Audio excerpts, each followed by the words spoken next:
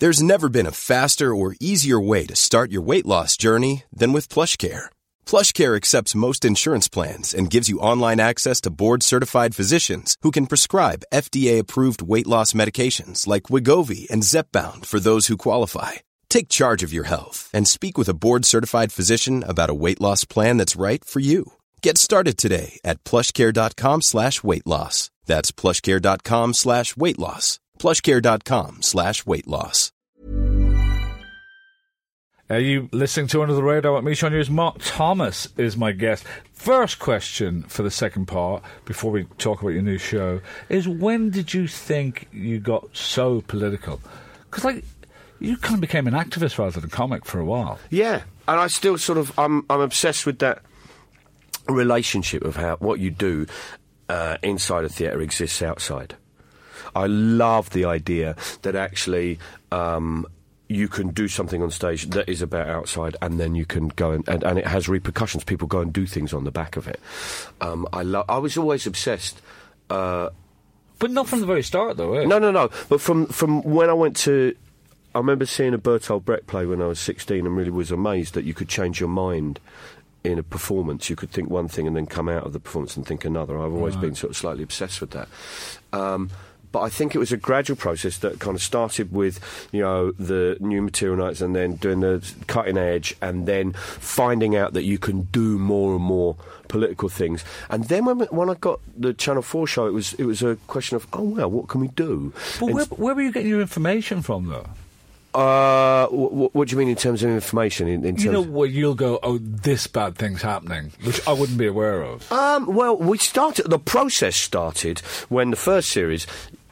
if you read Private Eye and every page of The Guardian, then you would be able to find out our source notes. The second series, because we would do things like in the first series, we'd get MPs in, Tory MPs in, and say, look, there's a coming election, you must appear. We're doing a youth programme, and they really wanted young people's votes, and I would dress up as a bear and interview them, and all that kind of stuff. And bless it, Tom Jolly was on our research team back there, which was very sweet. So we did that, and then we suddenly thought, actually, we could get more factual information in. So we started to... Somebody told us a story about the seagull crap on Sellafield, on the beach, being contaminated with radioactive material. And so we just went, well, if that's true, you should be able to go and do a sample and find out if it's true. And we hired a scientist to go and collect seagull crap samples from the beach, and they were full of radioactive isotopes straight from Sellafield. And in fact, when we did the show about it, it cost them £1 million in clean-up operations. And they were forced to admit... That's laugh, isn't it? Yeah. But it's like change. But it's what for me was really exciting was like, whoa, look what we can do. Yeah. We can go up there and we can get them to do something that changes the law or changes the way they operate. We did change the law on inheritance tax, which was about this conditionally exempt work of art list, which is where if you inherit a work of art, you get to put it on a list, but you don't pay inheritance tax. But you must allow the public in to see it at some points. And what happened was people were just treating it as a scam. So all these people just get stately home, bang, everything inside it, inherited it. I don't pay a jot of tax because it's open to the public. There was no information about when it was open, where it was, who owned, all of that kind of stuff. Yeah. So we played with that, and we changed the law on it, and by the third series, we were going, OK, let's find stuff that nobody else knows about. And so we were running a research team. So we'd go over to the Greek Arms Fair and pose as media advisors on how to handle human rights abuse allegations. And we got, the Indonesian generals to admit to torture. So and it was kind of like, well, we can do this, we can play. And that sense of play... You find that so much better than comedy, though? Well, for me, it was kind of like there was... I've always, since starting that point, and I think the strands were there always. The things that I'm obsessed with are kind of comedy and theatre and journalism, and that's where the kind of stuff that I do now kind of ends up in this weird place, and it's exciting because I think you get what you get with stand-up. Stand-up has a great way of just going get to the point. Yeah, just. You get to the point as quick as you can, and if you're delaying, there better be a very good reason, And theatre's got this brilliant thing where it can just go, OK, we're going to take you on a journey which is emotional, which is you can actually empathise, and you will feel empathy with someone else's situation but be able to reflect on your own, which is really interesting. Yeah. And then journalism has this great thing, which is do just that as well, though? Yes, it can. It can. We've done that, me and yeah, you. no, absolutely. But the stuff. No, you're absolutely right. But that's why I'm saying the three things put together. Journalism, which is like trying to make it the factual element. The last show I did, Cuckooed, is about That's about your friend letting you down, was it? My mate who turned out to be working for BAE Systems, who was employed as a spy, and you have to go through it and go, okay, what can we? You can't just go, my mate, we was a spy. You can't do that. You have to go, these are the reasons we have for believing it. And BAE Systems were forced to admit in court that they spied on Campaign Against Arms Trade. There are court documents that, actually that's what happened. They have admitted to it. They have implicated various people and said, we employed X, Y, and Z. So you have to build the argument around the facts that you have, and you have to put those facts in so it's accurate. And actually, within the show, there's a thing called the Reynolds defence, which is a journalistic defence, where is if you have a public interest story and you think it's important and you're 99% of the way there, but finally the person won't admit to doing it and you haven't quite got the smoking gun, then you can produce all the evidence you have, you give them a right to reply, to get them, you put all the stuff to them, you get their response, and you publish it with you publish those things together. And actually that is in the show. There is built into the show the fact that we have put all the facts that we have put them to this guy, Martin, and his response is in the show, completely and utterly. And so those things of journalism and theatre and stand-up are really exciting for me. Those are the bits that push all my buttons. But you get a little bit worried that, like, the police and MI5 and stuff, they know you. Yeah, well, there is. I mean, you say they know. You're absolutely right. I am taking legal action on the Metropolitan Police at the moment. There's 6 of us who, because I'm a member of the National Union of Journalists, and there's 6 of us who are on a list called the Domestic Extremist Database. And that enables the police to put you on surveillance and collect data about your activities. I applied for my file under the Data Protection Act, and they'll send you cut, paste, redacted bits and bobs. So they list when I do book readings, when I do benefits, when I do fundraisers, when I do speak at political rallies, when I do occasional bouts of journalism. And those are all monitored. And there is a real... that you can't be monitoring people. I should say I haven't got a criminal record. I know it sounds kind of slightly... some people might not believe it. I don't have a criminal record. This is an illegal podcast, Mark. Well, you've duped me into that's it. That record gone. That's it, I've gone. Well, I have to be taken to court first. But what that means is there's 6 of us all in all who've found that we've got files, who've applied for it. They range from Sunday Times journalists through to Guardian video diarists and video journalists to award-winning photographers. One bloke has a file, because we've applied for our files, we've seen it. One bloke's file actually starts when he was photographing an apple orchard near Heathrow for an article on the decline of the English apple. That's where his file starts. And our basic point is you shouldn't be monitoring journalists if you've committed no crime, if, it's quite obvious. So you're pretty much saying, stop following me? Yeah, well, we've served judicial review on the Metropolitan Police using Article 8, 10 and 11, which is the right to privacy, right to freedom of expression and the right to freedom of association. So, but does it scare you, though? Yeah, sometimes it does, but I mean, there's a thing where you just have to go, look, this is a slight badge of honour. There is always that reaction where people go, yeah, but you'd be disappointed if you weren't on it, which is kind of true, kind of true, but it's not really, it is nuts that you have got data being collected on people like this. It's nuts you've got Jenny Jones, who is the Green Party mayoral candidate, who is on the domestic extremist list. She's having her details monitored as well. Yeah. The Green Party candidate who's standing against Nigel Farage in Thanet is a domestic extremist and is on this list. This is... Like, obviously the kind of election will be finished when this goes out, but so are you kind of just dreary by the whole political situation? It's an interesting the election was the most exciting election with the dullest campaigns. Yeah. Because actually you have UKIP, SNP, Greens, Plaid. You know, you had people that you could actually go, well, these are voices outside the mainstream who could affect and bring about change. And that's really exciting. The fact that actually coalition politics are really becoming a fixture. It's the future, isn't it? You know, is really exciting. So you have all these things where it's up for grabs, but the campaign was really, really dull. I think the Well, endless, I'd say. Well, they started really early. It went on for bloody ages. And actually, it was going, you know, I don't need to see, you know, someone else standing in front of one of those boards, that, you know, those little fold-up boards that you bring out with a slogan on it. I don't need to see that. Where you live, who's in? Chaka Umar is Umana is in the...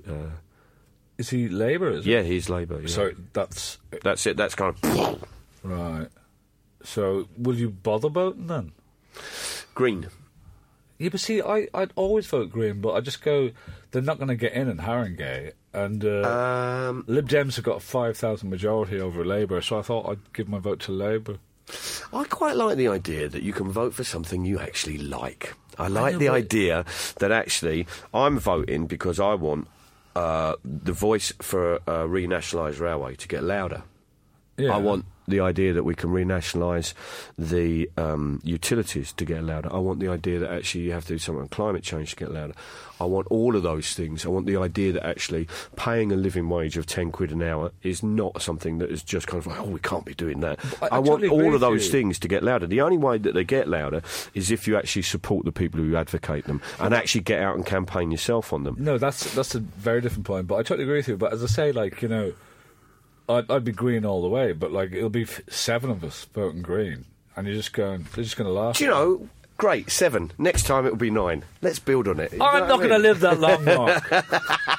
You will. But so I love the fact that you can vote for something you actually want in power, and that you don't have to go, oh, well, look, I'm going to vote for the less shit. Do you know what I mean? You can go, actually, I want to put something that's worthwhile.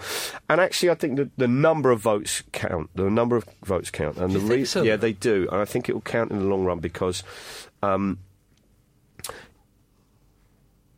you've got these forces of coalition politics and bubbling away constitutional reform and the State of the Union.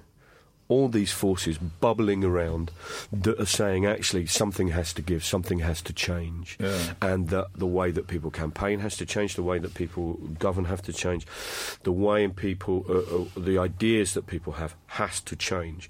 Now, that could mean you're going, okay, we need to look at a whole range of things, from PR to, you know, to lobbying. Look on PR. Look at Dave's face smiling. I hate PR. I think it's just... Oh, it's just... You know, people selling stuff, you know? It's frightening in that sense. And that's what they're doing with politics now. They're selling you...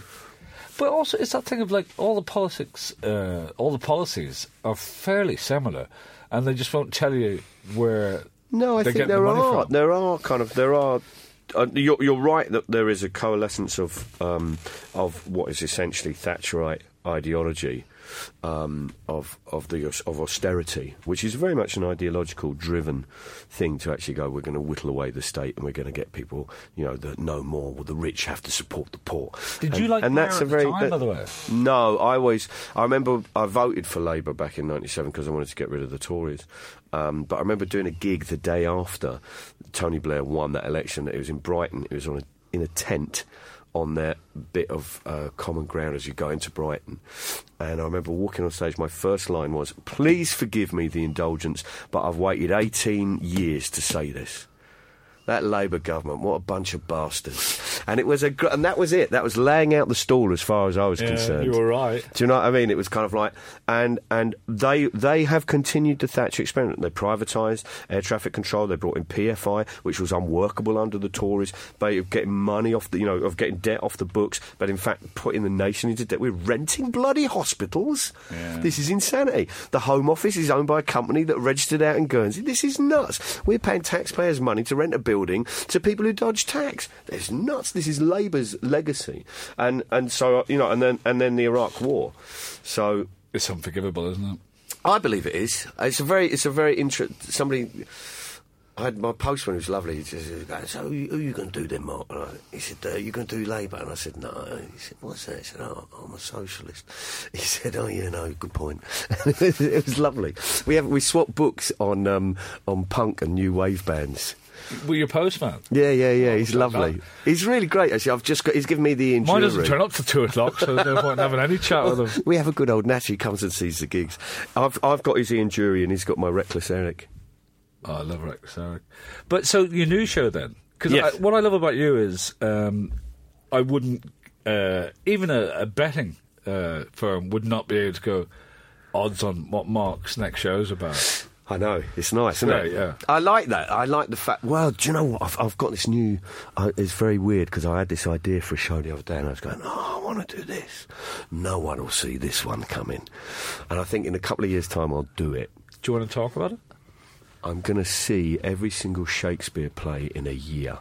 And I'm going to see every single one, but I'm going to travel around the country and see them. So I'll see them in amateur dramatic societies, in schools, and I want to see them sort of like wherever their existence. Not just the RSC and all that kind of stuff. I want to see every single play in a year. And what I want to do is find out, like, there's this notion that Shakespeare is quintessentially British, that this represents something of our culture, that embodied within the work are these British values and Britishness. And actually, I want to go and have a look. But it's intriguing. But having done Shakespeare on the stage, they're not a lot of fun. No, I'd challenge you on that. I'd challenge you on that. It just depends. I played Touchstone. Who's a clown? Well, yeah, as you like it. So, but I went to see Merchant of Venice at the Globe the other day, which I think is one of the greatest theatres going, and it's really brilliant. It's a fantastic. Have you ever been there? Have you ever seen stuff at the Globe? You know what it's like? Because if you're in the Yard, you pay £5 for a Yard ticket, which is good, right? Which is brilliant, and suddenly you understand all the soliloquies, because all it is, bloke talking to you. There you are. That's what it is. And suddenly you go, okay, this is great. And I love the fact that you get, like, Jonathan Pryce was playing Shylock, and they'd done a brilliant production, which was that just took Shakespeare's original, which is about, Shylock being a villain, and a cartoony character to some Prick degree. Me, do I not bleed? Well, there you go. But there is he is very much the villain, and he gets his comeuppance. But actually, what they did was they soaked the play in this environment of anti-Semitism, which certainly it was just brilliant. It was an absolutely amazing performance. Best thing I've seen this year, including Kitson's Tree, which I loved. Which I just love. I didn't see that. It's typical Kitson, isn't it? I'm going to write a play, but I won't actually appear on stage. I'll be up a tree. I love there is a bit of me that just goes, I love that bloody mindedness. But I must say, But do you not think that the interesting thing about it, because I went to see Mark Rylance and Stephen Fry do Twelfth Night. Mark Rylance is genius. And Rylance is just absolutely one of those actors you go, every performer should see you, and then just go away and sit about what the hell they're doing. Have you seen a TV programme called The Grass Arena? No, I haven't. I've got to go and see it? Okay. No, just if you can get it, because it's him. It's the famous story about a tramp who became a chess master. Okay. But Rylance plays it. And okay, I should try and hunt this down. It's beautiful. Because I went to see him. I loved him in Jerusalem. I thought he was... I never got to see that. Dandy. He was just brilliant. But I went to see him in Twelfth Night, and I properly lost it. I was laughing uncontrollably at the end of a Shakespeare play. You've changed, and you've changed. I've said I turned to my son who was with me and said, I want you to remember you've seen a Shakespeare comedy that's funny. Yeah. Is, and it is unusual that you see these things. I saw a Macbeth up in. In fact, I was thinking about this the other day. I saw Andy Johnson. Do you remember Cyril the Tortoise? A guy called Cyril the Tortoise, who was an actor who used to impersonate tortoises, who started roughly the same time. Thankfully, no. He was very good. He went on to become a drama teacher, and I saw his production of Macbeth, which he just set in this weird scrap playground. And so it was kind of like all this. It was just the most inventive thing, and it was really exciting to see. Equally, I went to see a production of a Polish theatre company in Edinburgh, and it was like the Raw tournament does Macbeth, and it was thrilling. It was done. They entered. They set it in Iraq, and it was done with a guy just Macbeth abseiling in with machine guns, and what was great was they had. I mean, the acting was just stunning, but they really played with what it was. So when Lady Macbeth is doing this soliloquy, she's lying. So the stage is a utility room with a plastic sheeting front, the dining room, the living room above them, a big iron girder in the middle where they project the English translation, okay, because it's in Polish. Then a balcony and a wall. When Lady Macbeth is doing the soliloquy, she's lying on a chaise and she looks up at the ceiling and delivers her speech to the ceiling. But at the same time, they've got a camera up there, and so this enormous close-up of her face appears on this wall that is just absolutely incredible. When one of the witches does, she does a piece, and they just film her close up, and you never actually see the cameras or anything like that. And they just blow it up on this thing. You see her pupils dilate during this scene, and it is so exciting. Lady Macbeth is standing on a forecourt just washing the blood off with a hose, all this kind of stuff. And you like your Shakespeare, it was brilliant. No, but when you see productions like that, that are all about what, that contain that celebration of what's in the play. In Macbeth, that visceral, real kind of like to actually kill someone, to kill a king, to kill the most powerful thing. This is the day of the jackal of its time. How come you don't do any acting then? No one's ever asked me, to tell you the truth. Well, you have to kind of push towards that. No one's ever asked me. I think it's probably the Do you fancy it? Yeah, I'll give it a go. I'll tell you what, one night I'll learn your lines. The Railway Children. Can you see perspicacious? And so that's but the show. Do you know what I mean? But there is stuff that is really exciting in Shakespeare that is really, really thrilling to see. And when you see something like King Lear, right, I've seen Bob Peck do it, and I've seen Michael Gambon do it, and I've seen Belarus Free Theatre do it with overtitles, right? Yeah. And they have no inhibition about what it is they're doing. They've got no kind of, the culture isn't stuck on them, the Iambic pentameter isn't stuck on them. I must say, from doing As You Like It, we had 6 weeks rehearsal, and you really do learn what he's talking about, where you wouldn't normally. There's someone just saying, this is what he means by this. Unfortunately, a lot of the comedy is double entendre and it's kind of sexual. Yeah, but there's also, but it's also the stuff there that is almost like a farce. If you look at the way that things unfold in Twelfth Night, of mistaken identities and people coming in at the wrong moment and the right moment and all that kind of stuff. Plus, there's great characters. There's really good stuff that almost comes straight out of the Commedia.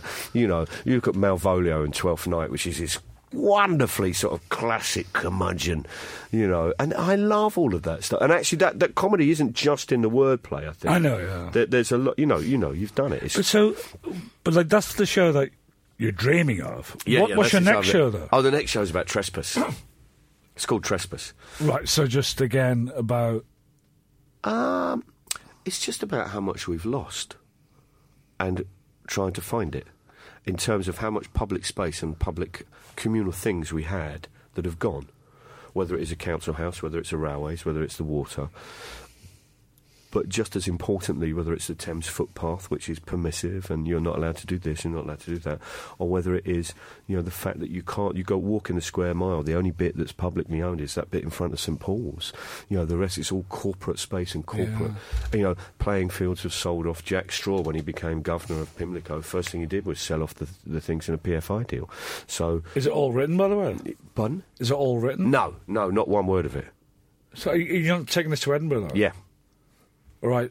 That's the end of Under the Radar, because Mark Thomas has to go and write a show. Well, that's it. You give yourself time and you go and do it. Yeah. But you haven't had that much time, though. No, but we've got some ideas. You always have ideas, Mark. I've got some ideas, but what I want to do is one of the most iconic walks in British history is Kinderscout, where people did a mass trespass on the land at Kinderscout, 1930s, and it was very working class ramblers escaping the penury and grime of the city to experience the thrill of being out in the countryside and the view. And they say we're going to mass trespass. The landowners hire extra gamekeepers. The gamekeepers encounter the ramblers who beat them up. And then go on to the summit where they have a picnic. According to the Manchester Guardian, they cleared up after them, sung the Internationale. They go back down to the village where the organisers are arrested and serve 5 months in prison for the principle of enjoying the view. And I love that. Listen, I think that is a wonderful thing. So we're taking that as our starting point. Great. And saying, OK, what would the Ramblers do in London? Mark, it's been an absolute pleasure and privilege. And lovely to see you, mate. Stay out of prison, yeah? Actually, well, I think probably the best advice you could give me is stay away from Shakespeare, to be honest. Well, it's a big old task, but listen, you've been listening to Under the Radar. Very special guest, Mark Thomas. Absolutely adorable.